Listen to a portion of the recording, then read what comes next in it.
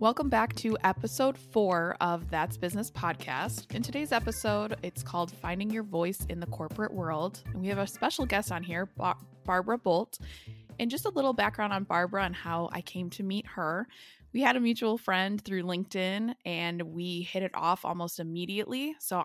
This woman is so wildly fascinating. And I just sat there with my jaw dropped like, I need to do more with my life. So a little background on Barbara. In the early 90s, she actually moved to Italy. She studied Italian and eventually became quite fluent, but still experienced miscommunication almost every single day. In her early years, she taught English to managers who were working in multinational companies. And hearing those stories gave Barbara this insight into what challenges clients face having to work in a second or third language. Thus, her passion for helping people communicate successfully came to fruition, and now she runs her own company. So, Barbara, thank you so much for joining this podcast. I'm so excited for it. But tell us a little bit about you outside of all the amazingness that you've done so far in your career. Well, Angela, thank you so much for inviting me onto your podcast. This is a real pleasure. As you said, we are new friends, and Yes. we have a hard time shutting up, don't we? We do, yes. When we talk, it's like, oh my gosh, this thing goes to that thing, goes to that thing. Well, as you mentioned, I did this crazy thing in the middle of my life. I expatriated myself to Europe. It was on the basis of having taken a vacation to Italy and having fallen in love with an Italian, which I'm sure some people can relate to. Yes. The downside of the story is, and I'm sure people can relate to this as well, is that the romance didn't work out in the end. However, at that point, I had moved myself there. I had shipped 800 pounds of stuff, and I was, in Italy. So I made a decision not to just run back home. I had started studying Italian, and that's what really grounded me to stay. I just was fascinated learning a language where I could actually speak it. Right. It's very different than just learning a language, outside the environment. So I stayed. After I moved out of the relationship, I stayed another 3 months in the place where I was studying Italian, which was in Perugia. Perugia became kind of famous more recently because of that horrible murder thing that happened. Amanda Knox. The Amanda Knox story. Yes. That was Perugia. Okay. Wow. And I studied there before yes. they were all there. Yeah. Mm-hmm. I studied for 6 months. I'd invested this money in the course and living there. And I'm like, well, now if I go home, I'm not ever going to become really fluent. So I had to figure out where I was going to go next. And long story short, I ended up in Milan. Didn't know anybody, didn't have a job, didn't have a place to live. However, I went there. I actually sent out resumes that I had typed on an electric typewriter, if you can imagine, which I'm sure you can't. This was 1994. Mm-hmm. So no electronics. Right. And ended up on the first day I went to Milan, I got a job because I had faxed my resume to several companies. On the third day, I met a woman who was looking for a roommate, a flatmate, a British woman. So I found a place to live and thus started my 11-year life in Milan. And that's where I taught English. You mentioned in my bio intro that I did teach English and I did that for about 5 years. And of course, my experience was primarily with Italians, although I did teach other nationalities in the summers. But what I always say is if you can teach an Italian to communicate in a clear, linear way, you can teach that to anybody. I honestly think that's how I developed this ability to just hear when things are not in order. When there's a concept missing, a word missing, something like that. Because with Italians, when you listen to them, they'll go over here and they'll go over here and they'll go over here. And our brains have to take that information and organize it. Right. For us to process it, as we're what we call low context communicators. And we, as Americans, we prefer information in a certain order. And the Italians don't deliver it that way initially, right? They have to be taught to do that. So my brain just developed this facility for hearing what's missing, hearing the gaps, and reordering. And sometimes it's a little bit annoying because I just, yeah, I'm listening to a radio program or I'm listening to whatever. And I'm like, Right. that would have been better here. And oh, yeah, okay. So it's something I just do in the bathroom in the morning when I'm putting on my makeup because Right. I'm listening to Blinkist or whatever. And Hmm. yeah, so that's how I developed my superpower, I guess you could say. And then I did I go love on to live in Switzerland after Italy, and I taught in classrooms with like people from 16 different countries. I taught at a very prestigious technical university in Switzerland for 16 years. So yeah, I've just Wow. got a ton of experience listening to people trying to get their messages out. Right. So from this experience, what kind of made you get not only get out of teaching, but start your own company? I mean, which is, I feel like, the hardest part being a fellow business owner. Oh, it is. I didn't know that how hard it was Hmm. actually. Well, while I lived in Europe, I was always what we call a freelancer. So Right. I sort of had my own business even over there. However, Okay. especially in Switzerland, I did a ton of academic teaching. So Hmm. my academic teaching formed the baseline for my income. And Right. then the consulting was sort of on the side. I did do a lot Oh, of, okay. in those days, I did a lot of intercultural training. So I would go Hmm. into companies and train multicultural teams. I also did a lot of expat training, which is preparing people to live in another culture. And I would do that for like Oh, Americans coming to Switzerland. I would do it for the Swiss going back to the States. I did right. it for lots of different cultures. And I did that really the last year I did a lot of that was 2017. So I actually did that even after I came back to the US. Uh, but I didn't get really serious about Mhm. I tried the academic teaching thing over here and it didn't really work out. It's just Right. a different academic environment here. It is. So in 2018, I actually realized that my consultancy was going to be my primary gig. And Oh, it's I love pretty that. much taken me until now to Hmm. figure out Right. how to make this work. So it has not been an easy journey these last, I would say, 3.5 years. And of course, COVID Okay. came in the middle. Um, Right. but COVID for me was actually a gift because Hmm. it stopped me running around the local area Sure. and put me on this, on Zoom, Hmm. in the virtual context, and helped me realize that I can work with people from anywhere You in the can. world. I have a client right now in Switzerland. We've never met face to face. Hmm. We just do everything on Zoom, and it works. So from the standpoint of creating a business model, mine has changed Right. because I realized that for me, it was a waste of time to be running around to local networking events, which I was doing a lot of before Okay. the pandemic. Right. And now I have just become a lot more focused Hmm. and I just, like you, I mean, a lot of us, we pretty much live on Zoom. Right.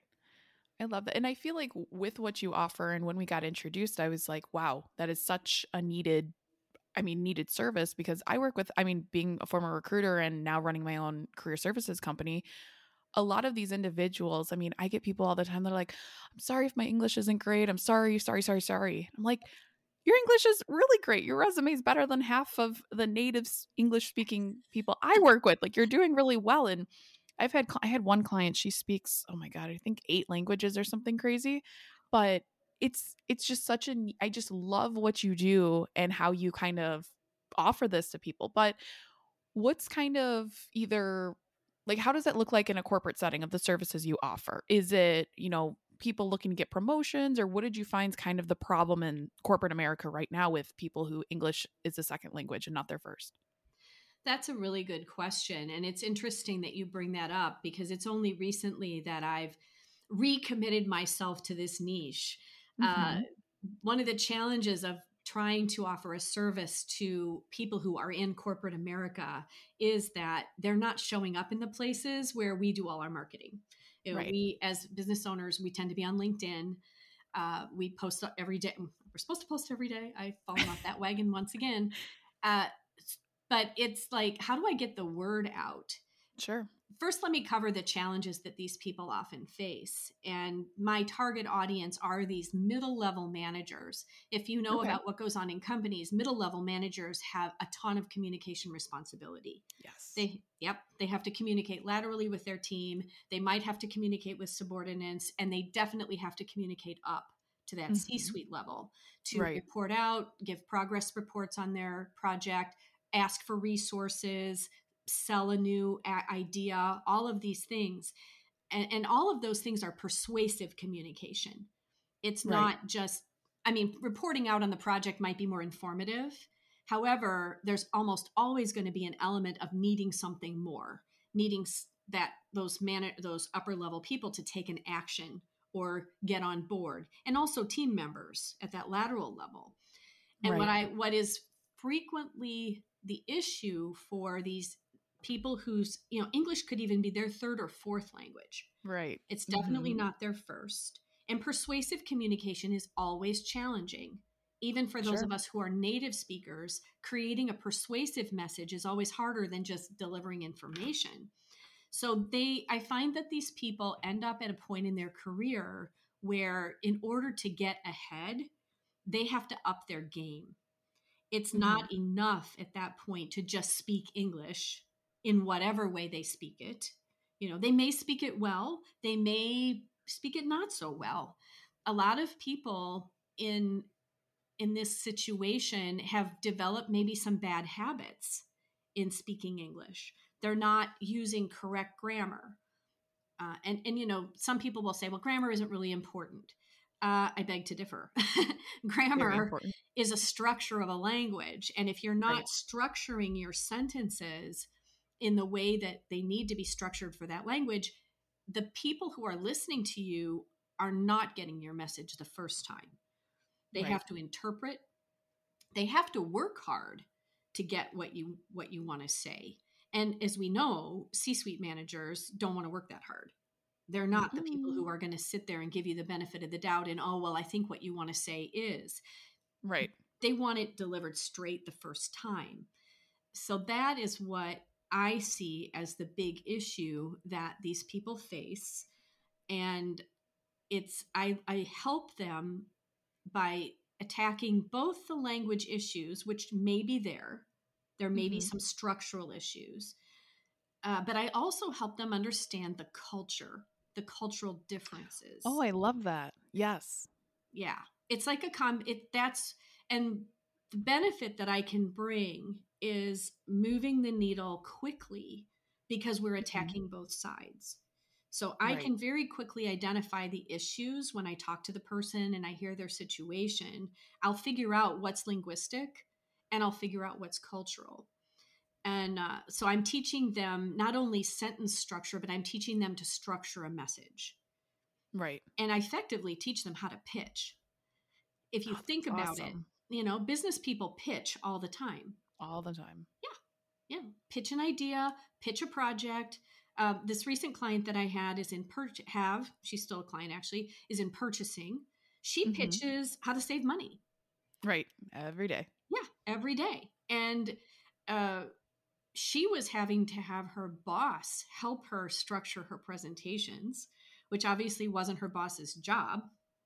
Right. And it was not a good use of her boss's time.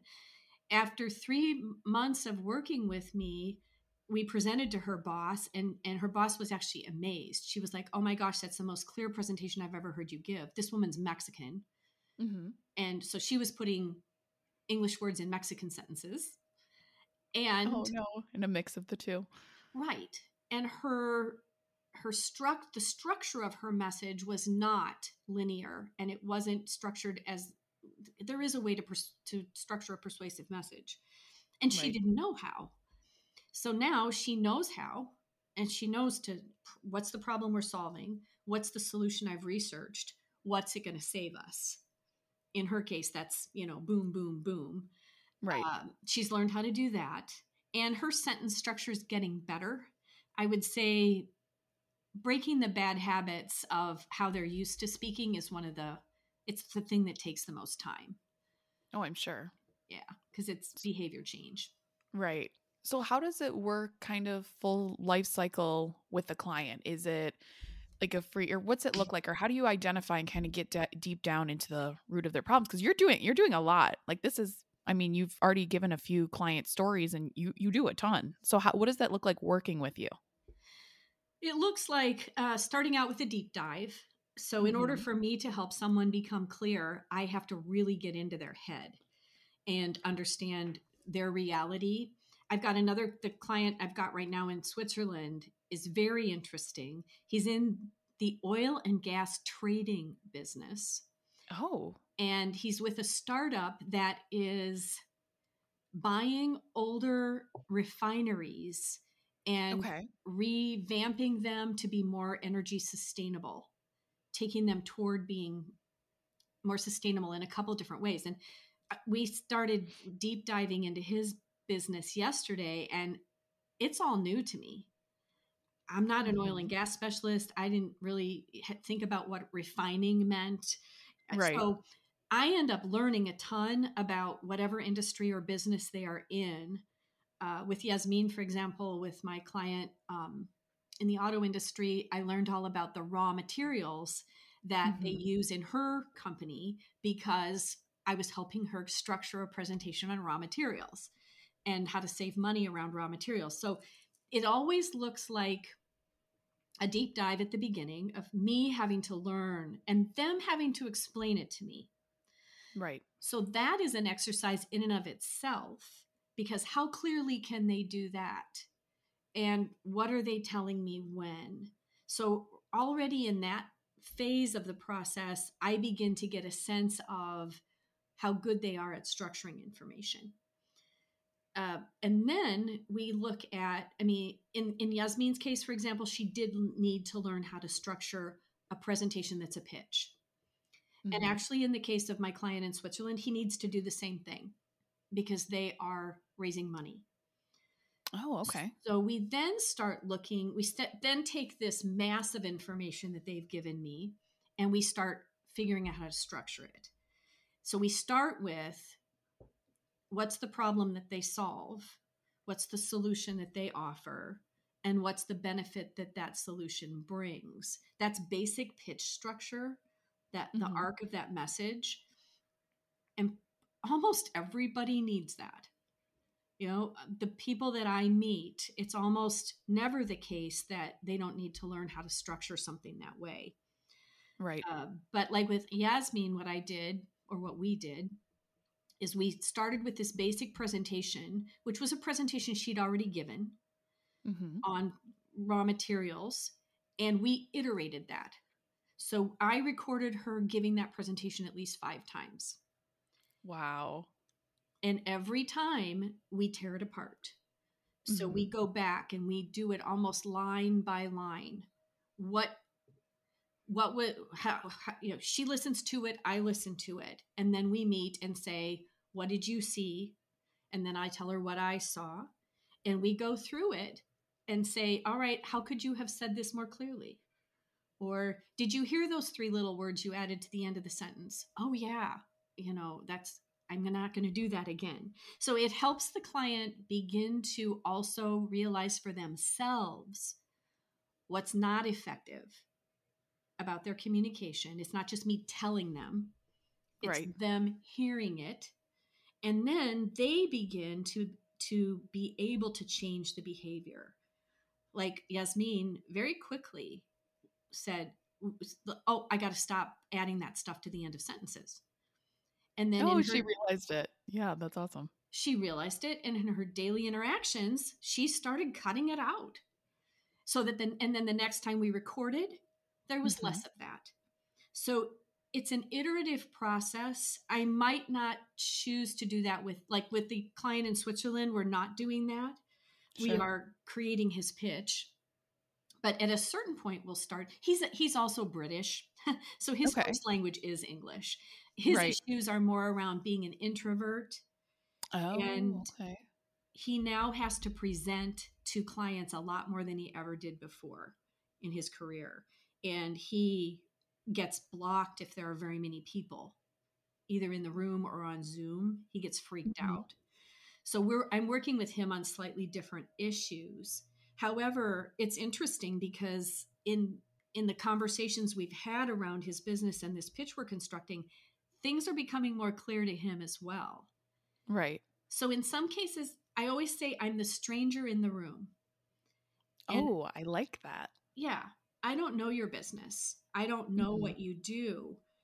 So if you can make me clear about it, if you can get me to understand it, you can get anybody to understand it. And that That's so is, true. yeah, that's often the value that I bring, is being Mhm. that sounding board. For example, yesterday, my Swiss client, they're negotiating. And I taught negotiation for many years. I taught international negotiation for 12 years in Switzerland. And Wow. he tells me that, yeah, there's a little something hidden in there. When they discover that, they might not be too happy. And I was like, What? yeah. So how important is the relationship with these people? Oh, it's pretty important. It's going to go on. And I'm like, Oh no. uh, and they're Russian. The people Mhm. he's negotiating with are Russian. And I'm like, that's not going to go over very big. No. Mm-mm. Right. Even you know that. So Yes. it's often things that I hear things and I feed them back. And wow, I hadn't thought about that before. So that's also what comes out of it. It isn't necessarily the end goal. But I do we set goals at the beginning. We have Okay. KPIs. How are Mhm. we going to know that you're moving the needle on Right.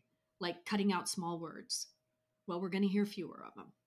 How Right. are we going to know that you're not umming as much as you were? Well, we're going to hear that. So I'm always very focused.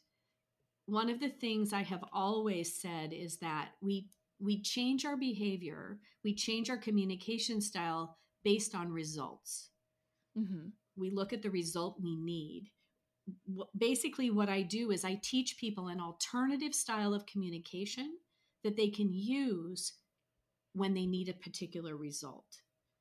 Right? It's not like they're necessary. I'm not trying to change their personality. I'm not trying to turn them Sure. into an American. Right. But I am teaching them the communication that will be effective with Americans for those Mhm. moments that they need that. And you're never taught any of this. I mean, negotiation and there's nothing that is one of my biggest pet peeves is when people say 5,000 times in a Oh, conversation. gosh, yeah. It's the worst because that's all you focus on. I mean, I have people in some of my networking groups that every 2 seconds. I'm like, how do you work with clients or how do you pitch to clients when you do this? But Yeah. Yeah. It's I almost love that you impossible. right, because that's all you focus on. But I love that you're working with English speakers as well, or to do that public speaking piece, to do that conversation piece. I mean, everyone needs to have presentation skills. I don't care if you're a developer, I don't care if you're a back end employee, you still have to sell what you're doing to a boss, to a client, to who upper management, just like you said. Yeah. So I love that. And I used to be terrible at public speaking, and this is hilarious that I'm on a podcast now. I do TikTok, I do all the social media, and I'm like, hey, here I am. But you just have to practice. I mean, my just quick side story. My mom, bless her heart, when we did a lot of fundraising growing up, and she would make me go door to door to ask for donations, Oh my and that's where I got really good. She's like, nope, you're gonna learn right now. And in college, I talked in front of 500 people, and I was like, oh my god, I can't do this, I can't do this, I can't do this. But practice. You practice with anything at any stage of life. So I agree. I love that. I love Absolutely. that. Okay, and then what would you kind of turning the tables? Because I love that you lived in Europe for so long, but what was your most memorable experience when living overseas, whether it was Italy or Switzerland? What did that look like? Oh my gosh. I mean, there isn't just one memorable There's experience, so I'm many, right? afraid. But maybe I can say, what I loved about living in Italy Yeah, was the perfect. relational aspect of that culture. And you have that Italian family background yourself. When I Mhm. first met you, I was like, oh my gosh, do you speak Italian? I'm working on it. Duolingo. I'm doing it every night. I'm trying Brava. eventually. Bravissima. That's wonderful. I have not, I always say, non ce l'ho un goccio di sangue italiano, which means I don't have a drop of Italian blood. I'm very Germanic, actually, by family Mhm. background. But Italy is definitely my second language and my second culture because I lived there for Right. so long and became very fluent in the language. But what you've got to love about Italy, and you know this, are the people. It's Yes. it's such a people-oriented culture, and they are so warm. And So, yes. yes. And interestingly, I I really took on board their relational way of being. And one of the things that my clients will say is that it's a funny mix. I'm very strict, and I'm sure that's my German side. But I also have this soft relational side. Right. So the strictness is always tempered by a smile, a warmth in the voice, Right. usually. I'm doing customer discovery right now. And I Okay. spoke with an Italian client that I had some years ago now. I helped her Mhm. in a job search process. She's an academic, and she had Okay. to do these job talks, and she was really bad at them at the beginning. But so I have this list of questions. What did you like working with me? And then the next one is, what didn't you like about working with me? And she thought for a moment and she said, well, at the beginning, you were pretty strict. You were kind of hard. But then I Oh my got to gosh. know you and I Mhm. realized that, you're also very relational. So that I think for Italy for me Mhm. was helping me develop that more relationship oriented side of myself. Of course, Right. the other thing you love about Italy is the food. Oh my gosh. I still dream about it every single I made everyone when we went 2 years ago take a pic. Oh God, 3 years ago now. Take a picture of their food, and I Oh, look at that book every single time. All that's that food. yeah, it's wonderful. And just the time they will spend around the table and Right. the The chatting. leisure, take your time with everything. Yeah, Unparalleled. Yes. which is wonderful. So from there I went to Switzerland, which is a very Mhm. different Yes. culture. And the thing that was missing there was the more relational aspect. The Swiss are Mhm. very organized, things function well. Okay. They're lovely. I don't want to give anyone the impression that the Swiss people aren't nice. Right. However, it is harder to get to know them. It's a little more insular. Uh, Mhm. Once you do get to know them and break through that harder exterior, they are lovely and they will, then your family. But they don't go there quite as quickly or as easily as the Italians. Okay. However, Switzerland was great. The efficiency is a time saver. I spent a ton of time on Swiss trains because Mhm. I lived on one end of the country and taught in the other end for a couple of years. Oh, I didn't realize that. Yeah, I lived in St. Okay. Gallen for the first 2 years that I was in Switzerland, which is far east. It's the northeast part of the country. But I also had accepted a teaching job in Lausanne, which is Okay. southwest. Oh, okay. And my logic, being from the U.S., 3.5 hours by train, no big deal. The same trip is Wow, that's a less, long a little more than to Chicago. Well, Right. but I got a lot of work done on those trains. And I knew just the seat I wanted. I knew where I could plug in my computer, put on my headphones. I would just be in my own little world for 3.5 hours, and I could do grading and class prep. And so I love public transportation in Switzerland. I didn't have a car the entire time I lived abroad. I I never had a car Wow. over there. But in Switzerland, you really didn't need one. It was, Mhm. and then you didn't in Italy either, depending on how you wanted to live. But Right. um, it was so the efficiency of the Swiss, the beauty, it's to die for gorgeous. Like Mhm. Lausanne, I used to take a walk along the lakefront. I walked with my Nordic sticks several times a week when I lived in Lausanne, and I would walk down on the Lungo Lago, which is the part along the lake, and you've got Mhm. this view of the Swiss and the French Alps on this Sounds lake. amazing. And I would just be like, I wonder how long they're going to let me stay here. Which I had legal issues the whole time I was in Switzerland, so that was challenging. But it was it's a different lifestyle. And I guess another thing I love about Europe in general is that intimacy. The Yes. fact everything's closer together. You Mhm. can walk places. People do sit outside in cafes and have a coffee and talk together. Right. And I love that, and I will never not love that. It was marvelous. Do you ever see yourself living back there someday? I've asked myself that question a lot of times, and I think if I were to go back, it would be Italy, just Okay. because Italy's easier. It And as is. I would be a retiree if I went Heck back yeah. at this point. Uh, However, I will say it takes a lot of energy to move yourself across the Atlantic Ocean. It just from the standpoint of organizing it. And of course, it would be easier this time because I know I would know You more. already did it. Right. Yeah, I did it once, but getting myself back wasn't easy either. So I don't know. I don't know that I'll ever have the energy for that again, Sure. but I don't want to exclude the possibility either because it's just mad. Yeah, I want to say magical. That might diminish how hard it can also be. Right. But I would want to live in a place where I'm fluent in the language. Yes.